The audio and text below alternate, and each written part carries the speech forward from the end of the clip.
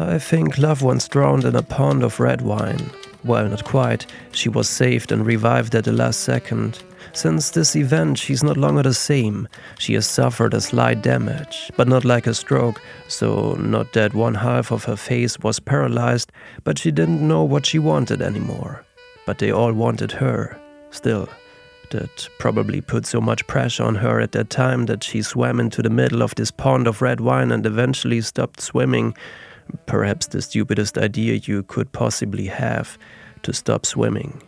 We have to swim until the end, and meanwhile we should take a little sip from this pond of red wine again and again, keep a constant level all our lives. A little drunk, but just enough so that we can still get everything together, so that we can still get our lives on track. Maybe that's the trick. And for those who don't drink red wine, this pond is also available in white wine, but it doesn't taste that good. Well, in any case, love is still there. We won't get rid of her that quickly. It's been driving us since time immemorial, and whether we like it or not, we always long for her attention. Actually, we don't even know exactly who she is, but our imagination of her captivates us. It would be too easy to say that we are only taken in by her appearance, only in her image, in her imagination, like a couple who is only in love with being in love and not with the partner they think they love. But yes, of course, there are different kinds of love. Love for friends, for family, for things. They are similar, but somehow they are not. Okay, in truth, it's 1,000 times more complicated. I think actually I have no idea. I just know that it's more than just a chemical process in our brain. But of course, I don't want to deny that at all. Love also has an evolutionary context. Holy shit. There's this fish, a small Japanese pufferfish.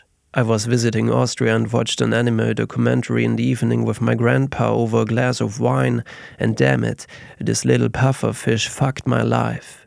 You have never seen anything like it, because again and again, researchers, divers on the seabed encountered a strange phenomenon, a pattern made of sand. Small mounds of sand, symmetrically arranged. It looked like a large flower drawn from sand. Outside the leaves, inside a flat rounded circle. We sat in front of the TV looking at this drawn from sand-shaped, flower, and then the speaker said, after mentioning again that no one could explain these patterns so far, "For the first time we were able to capture on camera how they are created." And then the close-up of this little pufferfish. My grandfather and I couldn't believe it. This goddamn fish forms this pattern with its tiny little fins to attract the female. Grain of sand by grain of sand, it can take up to 2 weeks. A battle against time. Again and again the current destroys the work of art. But then, at some point, he is finished. He places himself in the middle of the flower and waits. They even captured this moment on camera. At some point, a female swims along into the middle of the pattern next to him. He bites her cheek. It happens very quickly, so bang, done, and she swims away. And that's it. Weeks of work for just 10 seconds. Somehow, damn unromantic. Maybe he spent weeks imagining this moment, grain by grain, and then finally this moment passed by him like one of the many currents of the last days. One or the other may just be able to identify with this pufferfish. The whole thing can be very frustrating. Love, but also sex. But of course we can't compare ourselves to this pufferfish. But what I'm saying is, I think disappointments disillusion us. They make us dull. No, they make us more realistic. No. Disappointments slap the naive, childish self in us. And children never forget a single slap in the face, and then they build a wall. I'm not the best example now. I don't even know if I can comment much on this topic because I've never been in a real relationship. Maybe because I never stayed in one place for a long time. Maybe because most of the women I met and wanted more from had this wall I couldn't jump over. Probably because they were disappointed in the past. Well, I'm honest, actually I can't even jump over my wall. And then we humans make weird decisions. Those goddamn walls. But we should not let ourselves become disillusioned. We should not allow everything to be just a mathematical formula, a chemical process, a logical conclusion. I have no idea, I'm quite an idiot. I have thousands of mistakes and weaknesses, but I'm firmly convinced that there is something hidden between all these formulas and chemical processes, a web that is connected to all, and with which we can connect through this feeling, the energy of love. Something that we can't see but can feel if we believe in it. We humans are pretty dull idiots, but damn it, never let the spark be taken away from you.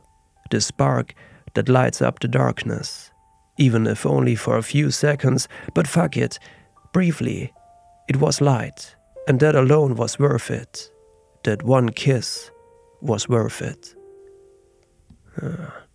Somehow I just have the urge to destroy this moment. It's almost too romantic, but it's allowed to be. I don't think I should say much more about it. Maybe I should just read out some funny porn names. I also done that in my German podcast. And yeah, for all of you who just found here, this is the English version of my German podcast.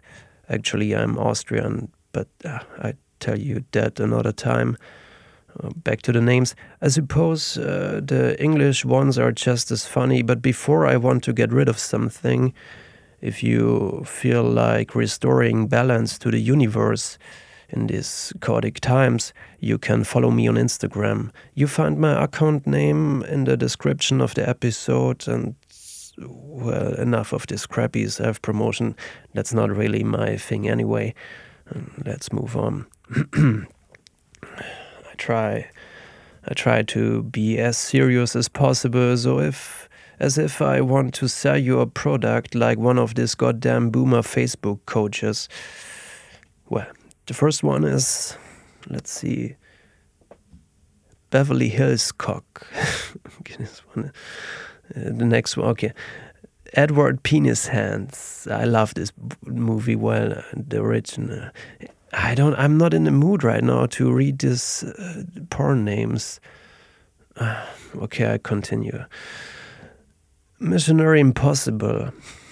This one is good. Pulp Friction.